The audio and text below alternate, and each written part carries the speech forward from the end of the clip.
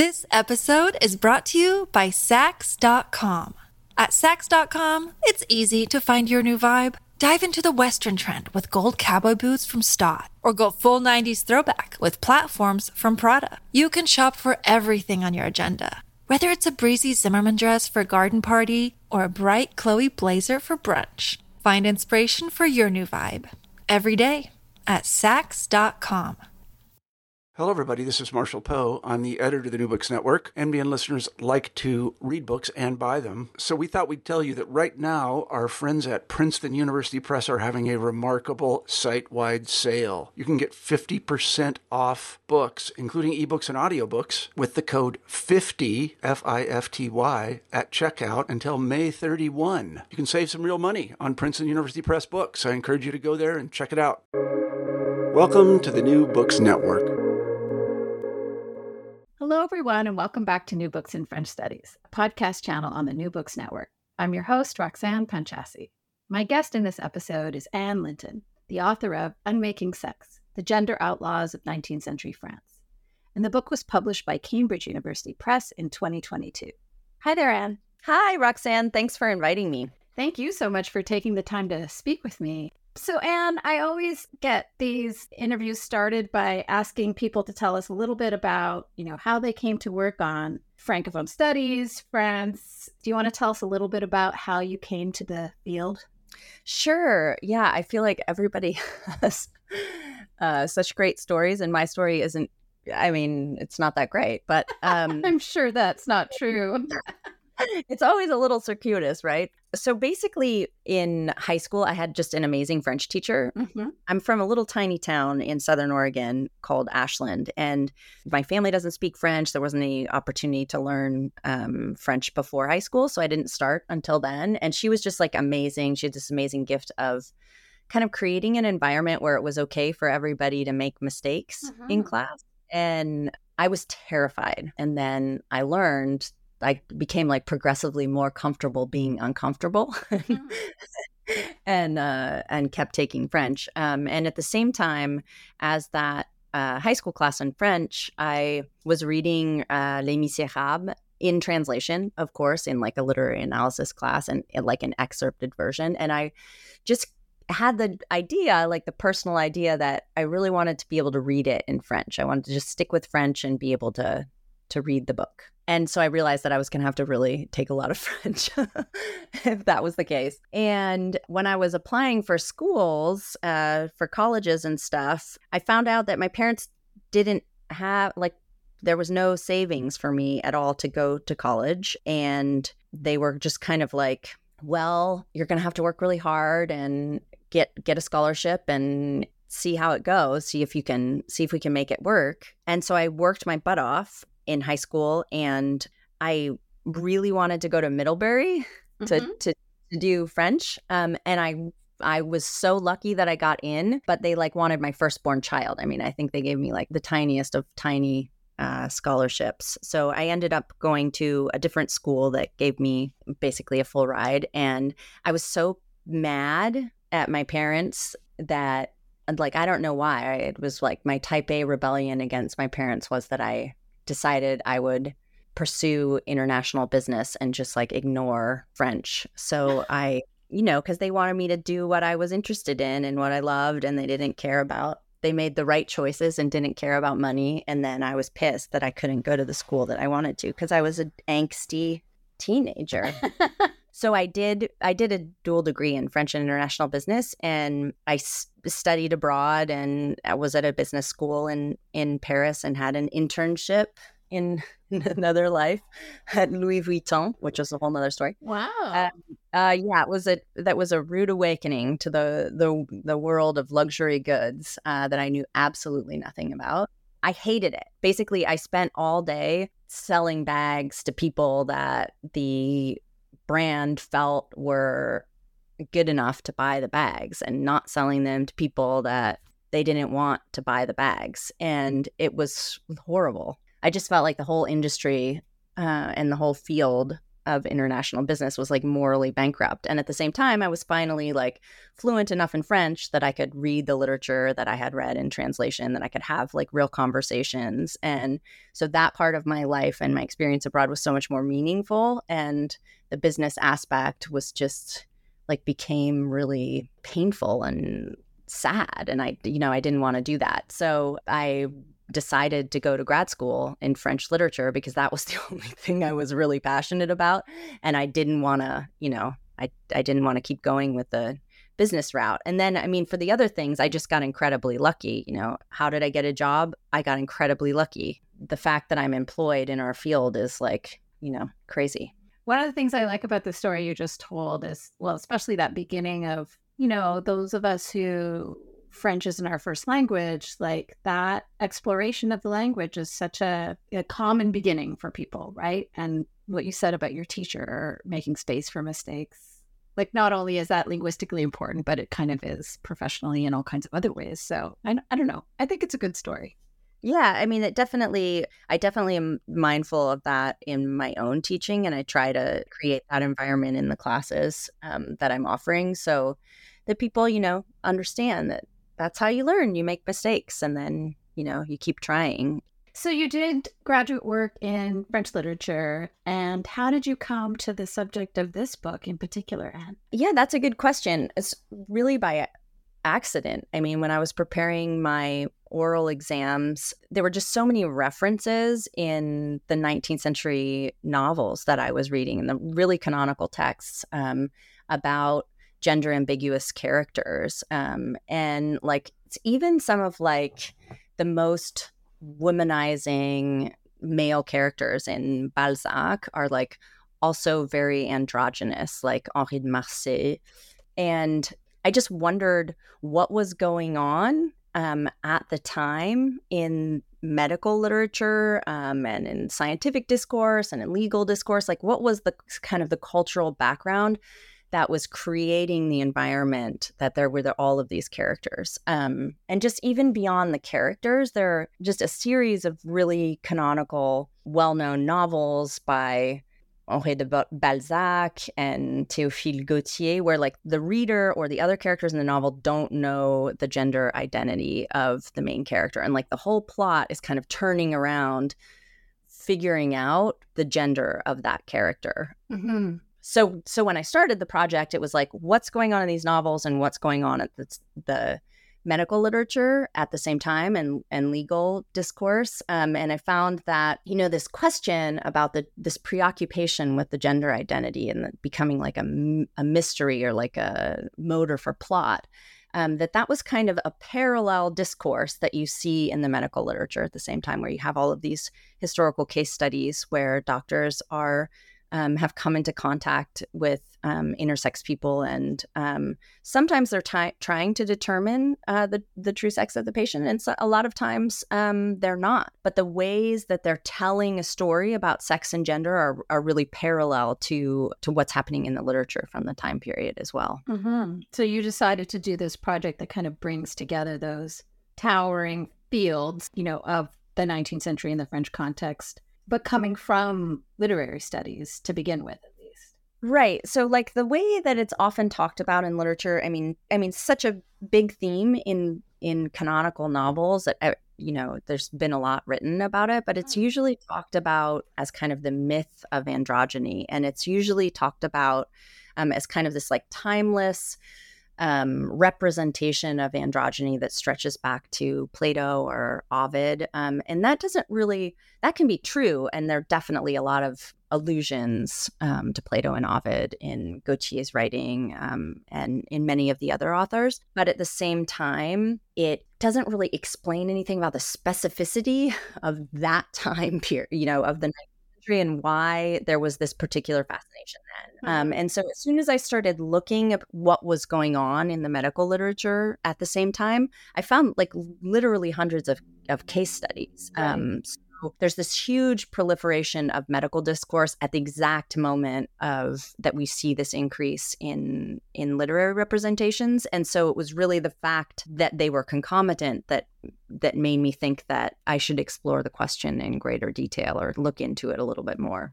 I have so many questions, Anne, but since you just said this thing about them being concomitant, and I don't expect you to be like, no, this came first, but do you have a sense, is there a sense in the book of the conversations happening between the two fields? Like, is that a central kind of thing that you're chasing in these chapters in this project? Yeah, absolutely. Yeah. And I don't think it's a chicken or an egg kind of a problem. I think that, we tend to think today of literature and science as, really completely opposed, but they weren't at all in the 19th century.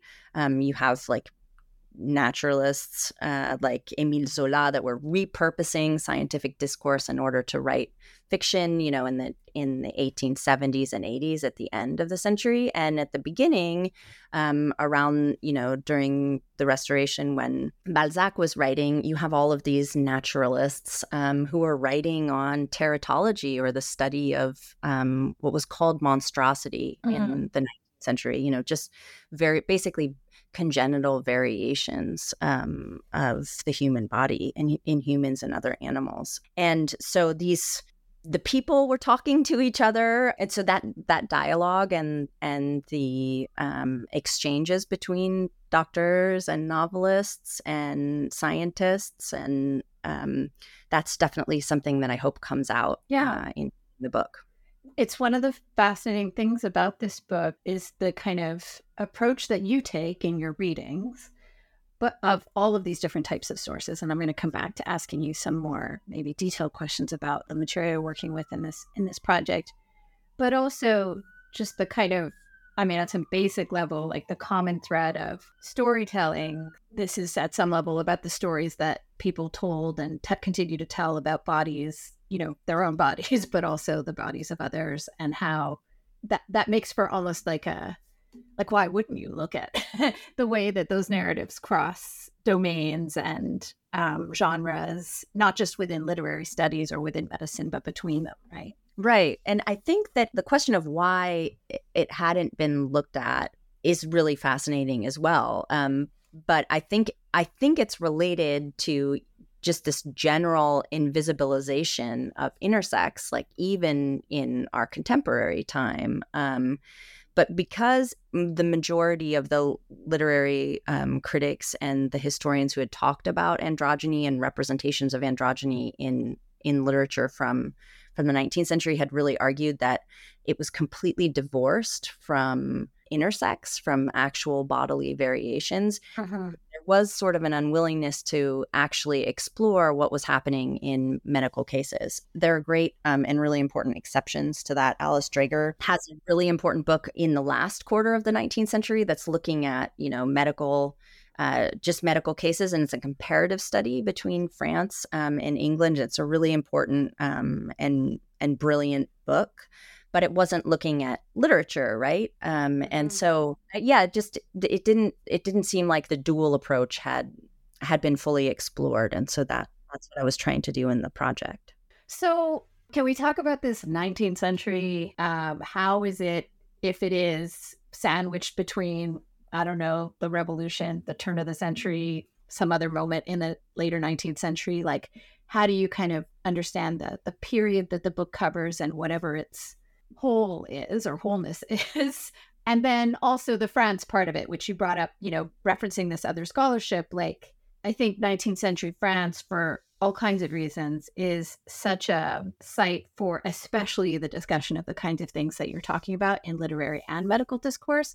And, what you might tell us about how we might think about France as distinct in that field. Okay, yeah. So first, when I say 19th century, I'm sort of always meaning like long 19th century, sure. which for me is like, the turn of the end of the revolution, basically, until like 1914. And the reason why I chose that window of time, the longer 19th century, is because beyond about 1914, and when you start to get into like the First World War period, there's a change in the technology, the medical technology, that means that the medical cases are fundamentally different from the ones that you see in the beginning of the 19th century. So they're starting to change they're starting to perform a lot more surgeries on intersex people, including children, which is not something that you see at all or almost at all in the early part of the 19th century. So the medicine is different, and then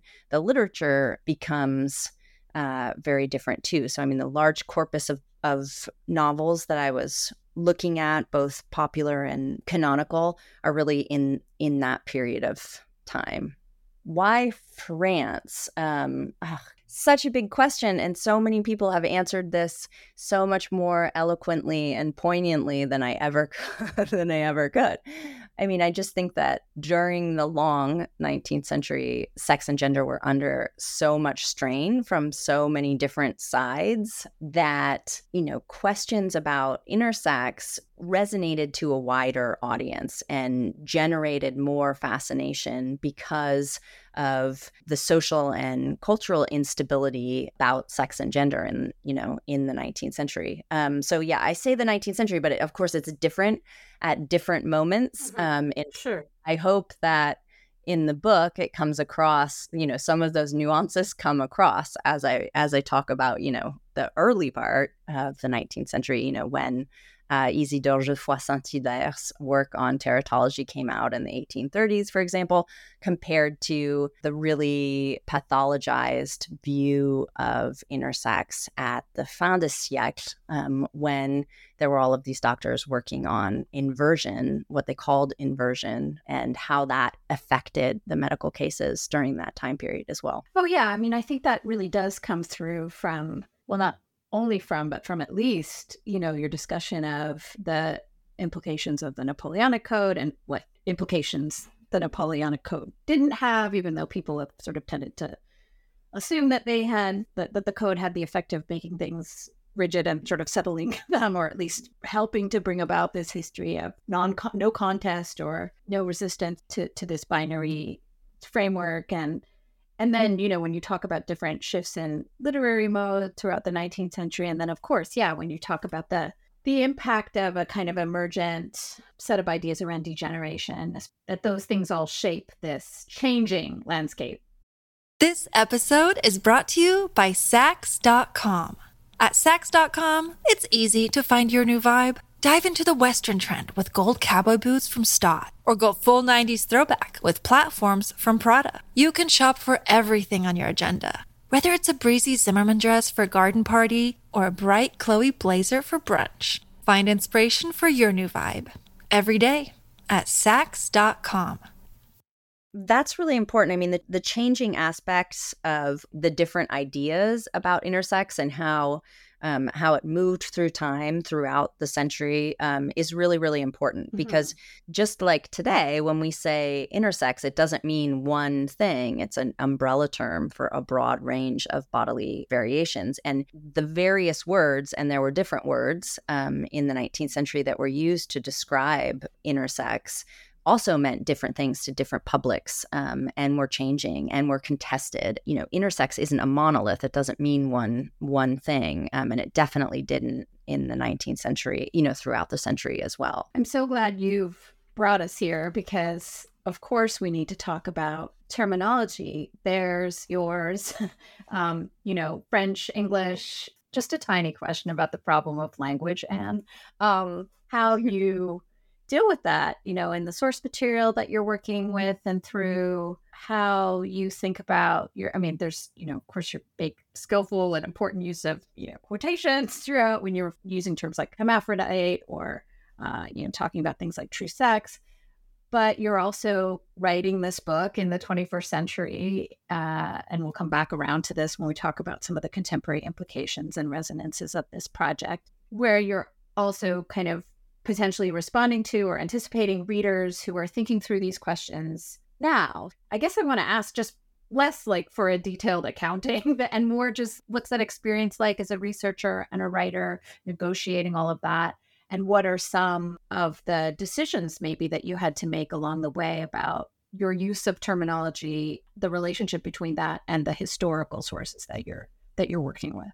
Yeah, I think that that's probably the question of terminology is one of the things that, anybody who's working in the fields of sex and gender in the past, we have to think about. We have to try to reconcile the differences between the ways we use, the changing ways we're using language now and the changing ways it was used in the past. And I think that slowed me down writing this book a lot because it was hard to make a decision. And in the end, I can only say I've made a decision. I can't say it was the right decision. Can't say I would make that decision again necessarily, but, I had to make a decision in the book. And the decision that I made was to use the contemporary terminology intersex in my own analysis, but to still engage with the historical terms and the different categories that were used in the 19th century to talk about intersex. And some of them were like hermaphrodite, as you said, or doubtful sex, or unknown sex,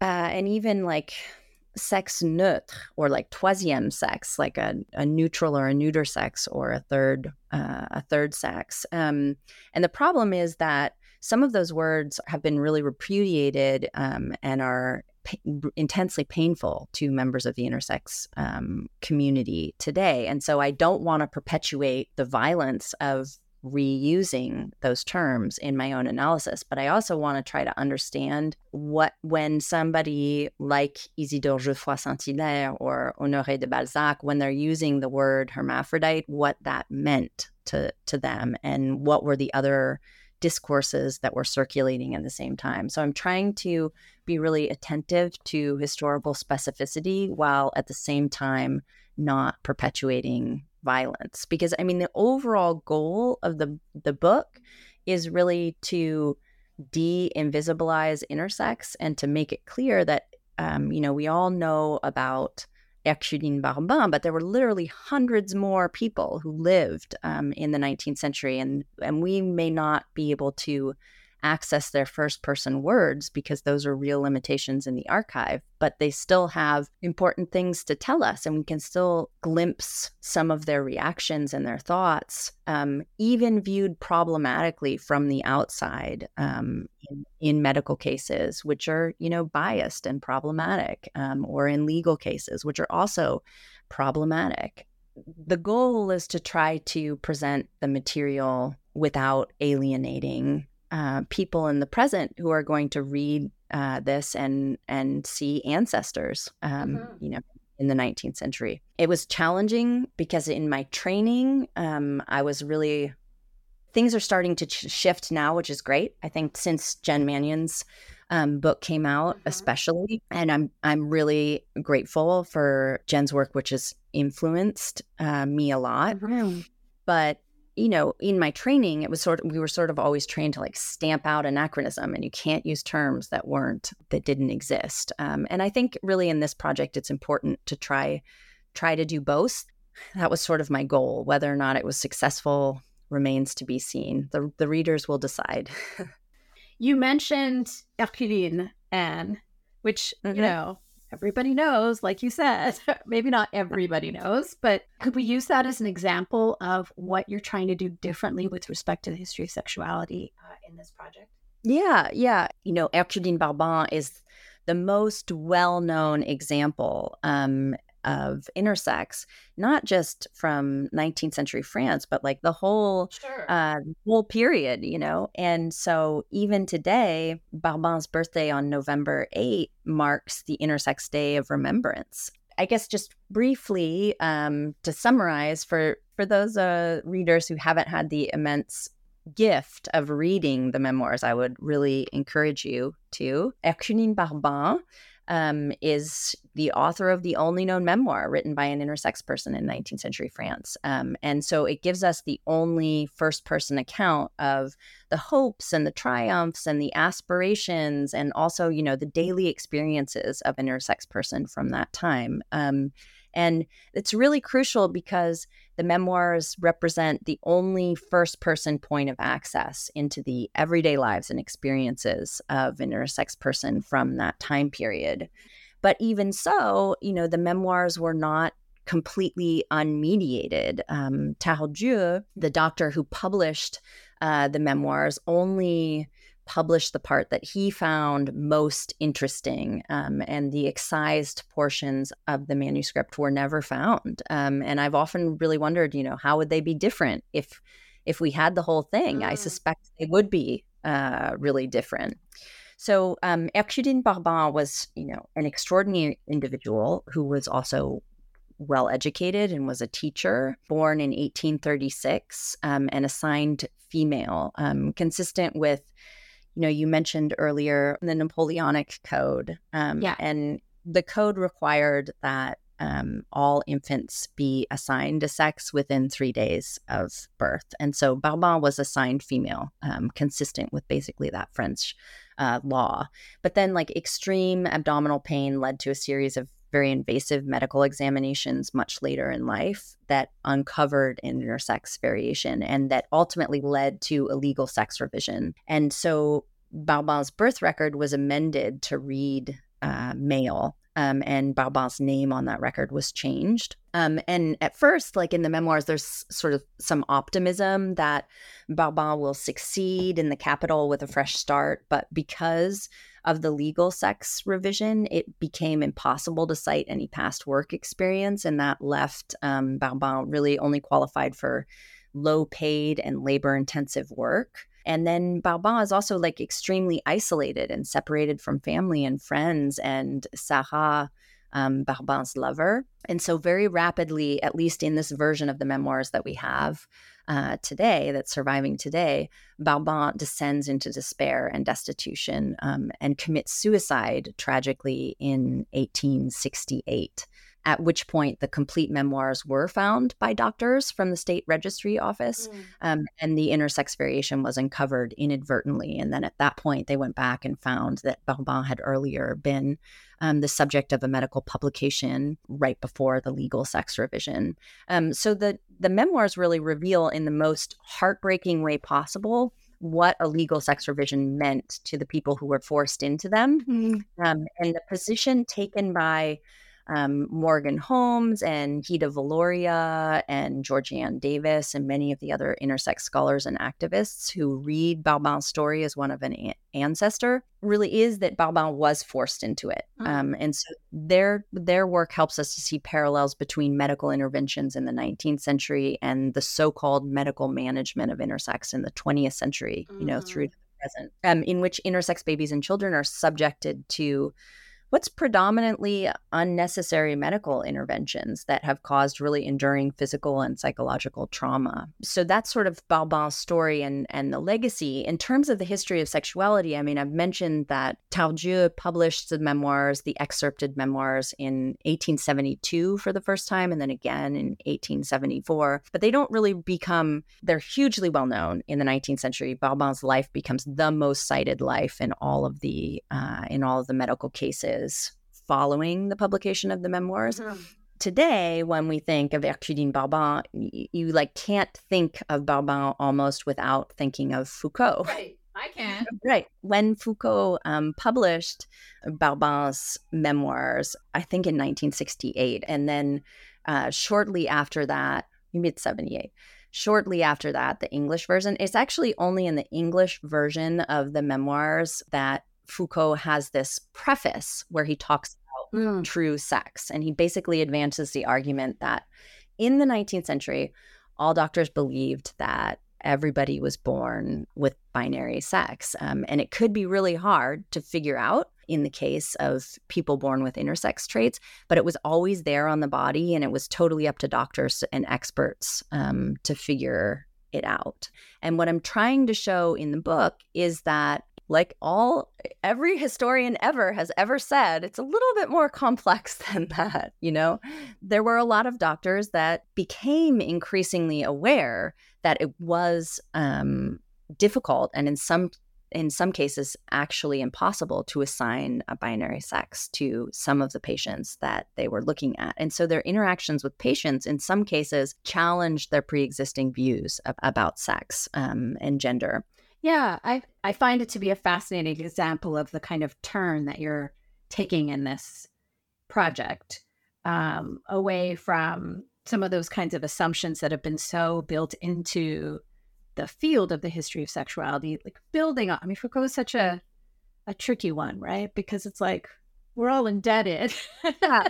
But so the way that you're re-examining that history and the swirl around it, right? Like the way that it then became a kind of model for other medical commentaries and discussions, but also became a part of the kind of literary imagination about intersex people subsequently, right? Like that, that story towers in this way, and that by re-examining it and thinking about its complexities, or maybe there have been assumptions about a certain chronological unfolding of these things and a kind of certainty in the 19th century that really wasn't there. And you're pointing to that resistance. Am I getting that right? Yeah, absolutely. I think that both Foucault and Tardieu took the memoirs and used, they're both powerful men in their own time, and who took Barbin's words and leveraged them to make an argument about true sex. And that isn't the argument that Barbin is making in the memoirs. And anyone who reads that can see that that's not how Barbin is writing about desire and identity. And so what I'm trying to do in the book is show that that isn't an isolated example, right? There are many other cases where what's going on isn't just a discussion about true sex. I'm trying to shift the focus away from true sex and to think about the lives of the of intersex people and those born with intersex traits in the 19th century, and then also ideas about non-binary sex and not just true sex. And I think that that's very much there in all of the discourse, and I think that reveals how indebted I am to Foucault. But at the same time, I can still say, right, there's more than 5 cases, right? It's more complex. One of the things that I find really compelling about the book, Anne, along these lines, is that when it comes to the literary sources that you're working with, you're also looking at like canonical writers, like the biggest ticket writers of 19th century French literature, and bringing those readings together with readings of a whole world of popular, lesser known literary sources and authors, and then bringing those together with the medical stuff, some of which might be familiar to people who know about 19th century medical history. And I guess I just wanted to ask you about that, in terms of reaching an audience of readers, but also thinking about how you work with those different types of materials in a project like this.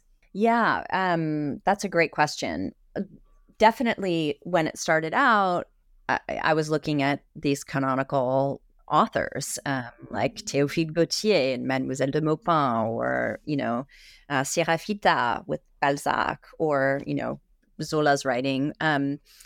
And as I continued to research more, I found out that there's an increasingly well-known corpus of popular literature from the 19th century about intersex. And I think the earliest example of that is Cuissin's Clémentine, Orpheline et Androgyne from 1820. And what was fascinating to me reading all of these novels is that the popular work kind of became a missing link between the canonical novels that we all have read and know really well and the medical literature.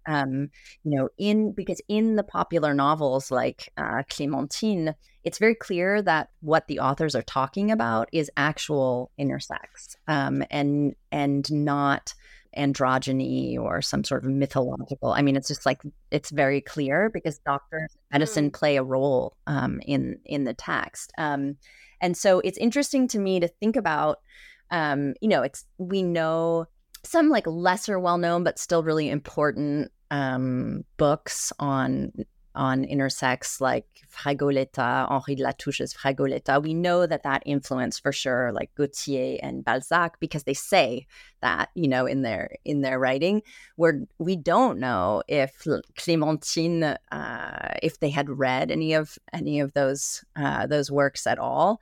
But what's interesting to me is that a lot of the scenes reappear. So I kind of wonder if Yeah. if they did. But either way, the fact that there is this kind of secondary corpus of novels that many of them published, that were republished and that were fairly widely read, but have been mostly forgotten about today. The fact that this other corpus exists really just demonstrates, I think, the level of fascination with intersex in 19th century France, like across multiple discourses. It makes me want to ask, I mean, I already wanted to ask you about this, partly just because the book is really so striking, right, to look at. Like I hope you're happy because it's kind of an amazing object, right? Oh, you mean the cover? Yeah, the cover, I mean, and the image, who is it? It's Nadar, right? Yeah. The image on the cover. Yeah. And so I wanted to ask about the certainly the book makes this obviously compelling argument about the medical and literary and how those things are connected, imbricated, all of that. But to think about this in a broader field, and you have some illustrations in the book. That cover is really, stunning in the way it's done. But to think about the relationship between the field of sources that you're exploring in the book and the broader visual culture of the 19th century, how that participates in the, connections between the readings of the physical body and then the storytelling and narrative that is so much an emphasis of this project, and how you kind of see that intersects conversation, questions, debates, permeating a broader culture and society and politics of this period. Just anything you want to say about that, especially with respect to the visual culture of 19th century France. Yeah, that's such a great question. I mean, the cover of the book was designed by an artist, and it's a photograph. It's taken from Nadar's series. I made the decision in the book not to include any photography of intersex, for the same reasons that we were talking about earlier with language. There's a legacy of trauma as a result of the medical photography of intersex.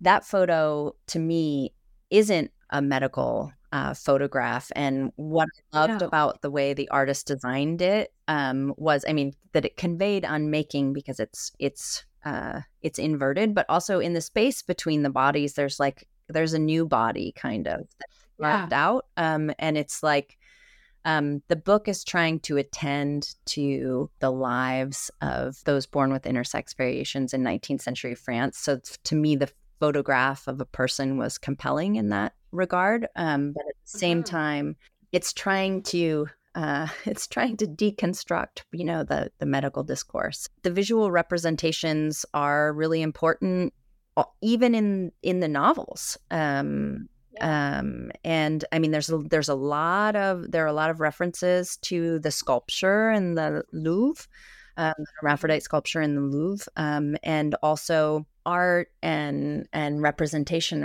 are key in the literary works as well. Usually when you see these medical images in the case study, the engravings are trying to sort of demonstrate the veracity of a point that a doctor is making. And so it's kind of like evidence, in some ways. And what's interesting about some of the engravings that you find is that there's this weird hybrid combination of, on the one hand, they're trying to expurgate what it is that they're showing by, putting numbers or letters to identify the different parts. And on the other hand, a lot of times what the image that is shown is much more eroticized, and it reveals more about erotic imagination. So like those 18th century engravings that I included are very much like that. They have the subject that's like surprised in a state of undress, but then there's like little A, B, C, D. Like the fille hermaphrodite, right. Whatever, whoever did that, figure that one. That's sort of like, it's like looking at some kind of who am I thinking of? Like Fragonard, it's like the surprise in the garden or something. But right. Yeah, exactly. And that's another example of just this sort of the fusion between what we think of this medical discourse and this really this imagination that's coming out of the literature from the time period. Just as kind of an aside, but not really, like, I think the other thing, I'm a little obsessed with the cover of your book apparently, but like the other thing that I think is really great about the image, or really interesting about the image that you use that's used on the cover, is that there's clothing, right? Like a little bit, or because I was also thinking about that, like fashion, and when you talk about sort of the set of explanations that point in the direction of why there's this fascination in medical, literary, and other kind of domains around intersex people, that, it's about changing ideas of the family. It's about urbanization, and, it's a lot of this is based in Paris, but also just the sort of shifting landscape in other domains, right? And the small element, that detail of clothing. Well, I think it has a lot of effects in the photograph and the way that it's used on the cover. Yeah, definitely. I mean, what's interesting about that series of, Nadar took a series of, I think they're 10 photographs that are, really famous and that I've written about elsewhere, but I didn't want to talk about in the book. But what's interesting about them is that often they've been read as kind of a visual case study. But I think that what's happening in the series of images is a little bit, I think that Nadar might actually be kind of subverting the medical discourse. But historians often look at the stockings that you see and say that means that the individual was probably assigned female. And so it's interesting that when people look at the images, there is this sort of desire to assign a true sex even now. That's one thing that comes out when you read books and articles about the series. So, and can we talk about the structure of the book as a way of kind of getting at, we never have time to, get into every single chapter in the book. And we've already brought up like a number of issues that run throughout the project and then come up in different chapters in different ways. But those two parts of the book, cultural prehistory of intersex from the archives, part 1, and then part 2, contextualizing high and low literary narratives, just thinking about how, especially from a writing and organizational point of view, because I think that's some of what we can offer in these interviews for people, like a bit of a behind the scenes of how did you do this? Thinking about this project as one where you're bringing together these methodologies, sources, approaches in the 19th century, and then your own as a scholar, and then having to, map it out. So things are moving roughly chronologically over the course of the book, but you're also dividing, but still not totally dividing, the arguments and discussion of the material into these two parts. So do you want to tell us a little bit about how that happened, if it's not too painful to revisit? Well, I mean, I think this is another thing where, you make a decision. I think my intent in structuring the book in two parts was really to, in the first part, provide the cultural history from the medical cases and from the legal discourse that allowed me to reread some of the canonical literature and then, the less well-known literature in the second half of the book. So that's why they're kind of separate. The original project was a lot bigger and a lot longer, and this is what you're allowed to do with 100,000 words. And so so it is separate in some ways, but as you say, I bring the medical literature back into the cases that I'm reading. I just want to provide that sort of the summary of what my findings were in the first part of the book.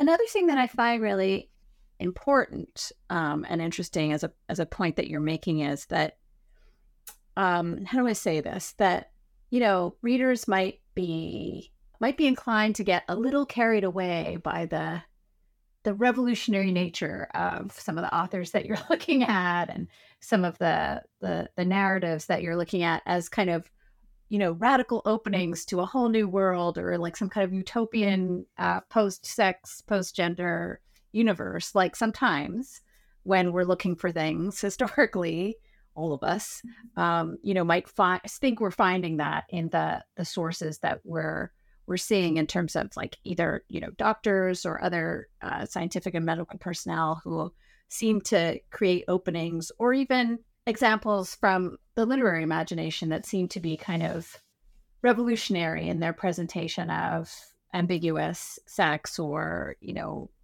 doubtful sex, some of these other kinds of things. So yeah, could you say a little bit about how you respond to, or how you think about the relative conservatism, I guess, when it comes to these ideas, bodies, people of the authors that you're dealing with, and the doctors and others that you're dealing with, relative to the triumph of like normativity in the 19th century and into the 20th century? Yeah. I mean, this is an important struggle, and important balance.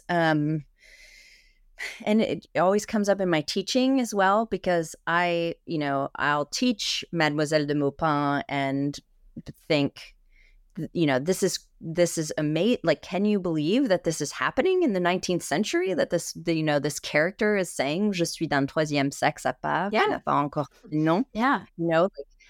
Isn't this amazing? And they're like, "Oh my gosh, this is terrible." Right. Yeah, I mean, the way I see it in literature, I think what Mademoiselle de Maupin and many of these other novels are doing throughout the entire novel, by creating this story about a character whose gender is unknown, is extending the possibility, is allowing us to, escape for a moment while we're reading this book, the triumph of heteronormativity in the 19th century. And that, at the end, it invariably doesn't end well for these characters. Well, Maupin absconds by night, so I guess that's more hopeful. But very often, Fragoletta dies by the sword, and Sirafita ascends to the heavens. So very, very often there is, a very heteronormative ending that's sort of seen as a way to, or like put out as a way to compensate somehow for the things that the novel has done that challenged the order of things. But for me, that's like more of a smoke screen. I mean, that's just kind of how I see it. I don't think the novel is really about how it ends. And so, yeah, I mean, I think the medical history of intersex is different in the 19th century. It's very different from the 20th century, but it is still incredibly traumatic and painful. And you can see that from what happened, from Barbin's descriptions of first-person accounts of the examinations, and you can glimpse it from reading the cases, and it's in many ways a very, very dark history. Certainly in the end of the 19th century, when degeneration theory really takes hold, it fundamentally shifts the way that doctors are interacting with their patients. And you really see for the first time in these cases the preconceived notion that because somebody's body is different, that they're also predisposed to mental illness, and that supposition doesn't start at all before degeneration theory. And so, yeah, I mean, I wouldn't say revolutionary at all, really. Yeah.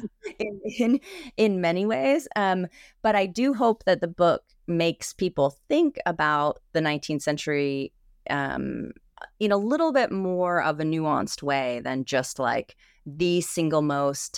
the one fascination with all doctors is to determine the true sex of their patients, that's the only thing that ever happens. That's not accurate.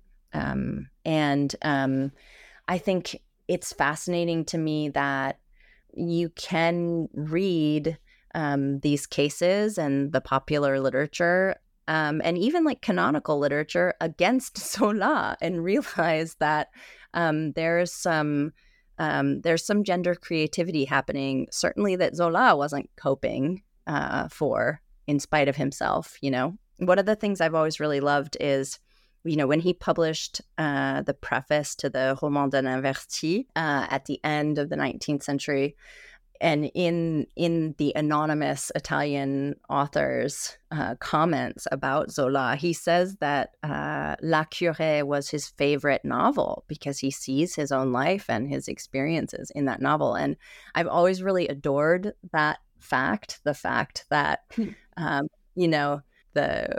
one of the queer heroes of the 19th century was told Zola that he could see himself in his text. I would have loved to see Zola's face when he read that.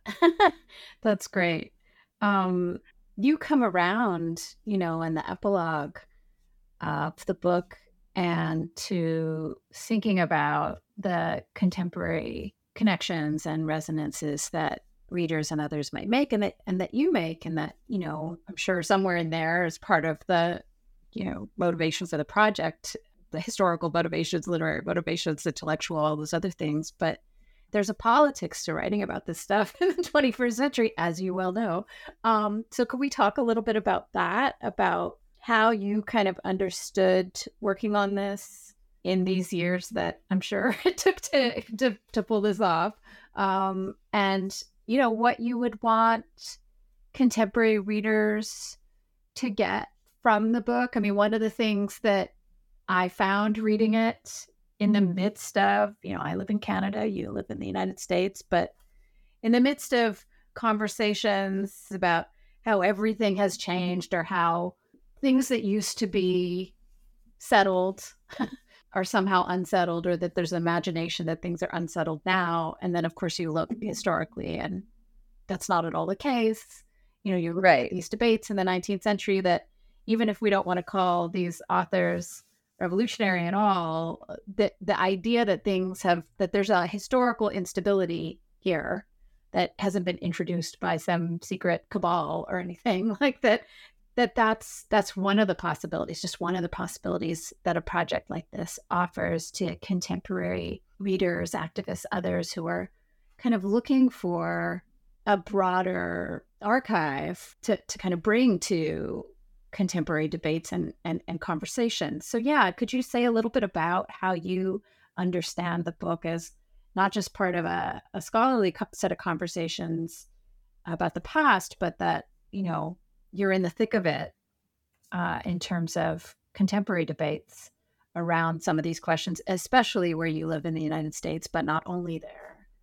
Yeah, absolutely. I mean, I think everything you've just said really, really resonates with me. I mean, I think that, the most important lesson that, the most important thing that sort of like the 19th century debate about what they called hermaphrodism, or, intersex, what this 19th century debate can teach us about today is really, that intersex folks have always been here, and they're always going to be here, because intersex, is just a term, an umbrella term for a broad range of naturally occurring bodily variations. So, the vocabulary is dynamic today as it was in the past, but the people have always been here.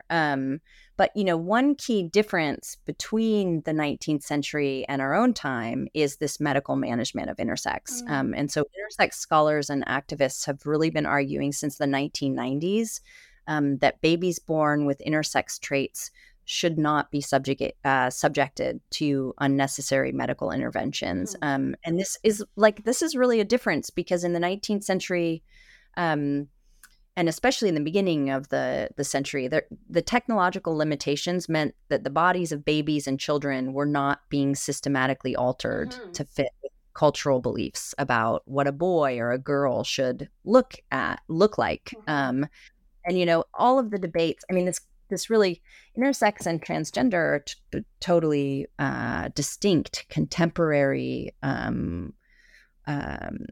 terms, but they're related in the contemporary sphere. I mean, particularly in this country, but really all over. With the debates over trans participation in sports, and the bomb threats on hospitals that are performing gender affirming care.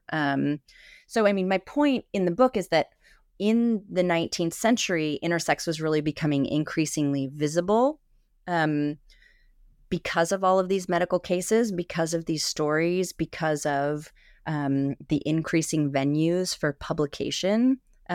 Whereas it was rendered increasingly invisible, in our own time following John Money's work at Hopkins. And so I think that, this invisibilization was maybe a factor for some of these literary critics who were first trying to think about literary representations of androgyny, that maybe there was like a theoretical and discursive limitation that prevented them from seeing what, from taking intersex embodiment seriously. And so that also then would prevent them from considering how these novels might be actually considering intersex embodiment and not just referring to mythology. So those are some things, I guess, that I'm thinking about. And it's, as you mentioned before, I mean, this is right now we're so fortunate that there's so much new work coming out, amazing work by historians like Jen Mannion, Female Husbands, Kit Halem's Before We Were Trans, I just read, is fantastic as well. So much new work that's really uncovering LGBTQIA plus individuals in the past, and that's really important. But at the same time, we're in this contemporary moment where intersex people, but trans people also as well, are just really under attack. So, it's hard to write about without thinking about what's happening in the present, but at the same time, what was happening in the period of time that I'm looking at in the book is also fundamentally different. And so that's what, those are some things that I'm thinking about. Well, I could just talk about this with you for hours, but I'm not allowed to. No one will listen to our 6-hour interview, Anne. So can you tell us a little bit about what's happened since the book came out and what you're kind of looking forward to in terms of subsequent projects? Anything you want to share about what's going on for you now? Yeah, I'm working on my next book project. I also teach a lot at San Francisco State, so I'm working slowly on my next book project with a really high teaching load. Not really high relatively, but high for me. Sure. So in my next book, I'm trying to think about literary imaginings of gender crossings, like within the context of 19th century technology that was beginning to realize the potential to modify gendered embodiment. So, for example, like early reproductive surgeries like ovarectomy or surgeries on adults with intersex traits in the 19th century that were sometimes also elective. So we often think of the technology for changing sex as not really emerging until the 20th century. But there's a lot of recent scholarship in intersex studies that has uncovered the kind of intertwined medical history of intersex and transgender in this country, especially by Hill Malatino, and Sandra Eder just wrote a great book as well. So while new work in historical trans studies has really drawn attention to precursors to trans identities in France, at the same time. So my new book project argues that technological innovations ensured that medicine would one day be able to transform bodies to express identities for which no language yet existed. So it's trying to trace the emergence of trans technology further in the past, like long before it was named, at a period of time when binary sex was really seemed to be under attack from all sides. So that's sort of the next project. And I also recently co-edited a volume of Yale French Studies with Raissa Rexer on photography.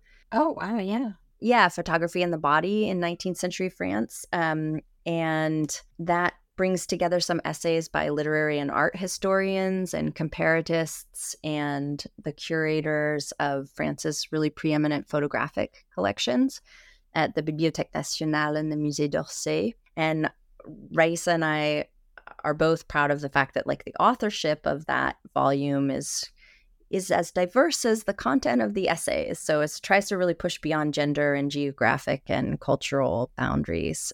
So I was really happy to get to work with all of those authors on that project as well. Well, Anne, I just want to thank you so much for writing the book and for taking the time to speak with me about it today. Thanks so much to you for inviting me and taking the time to read the book and ask me these wonderful questions.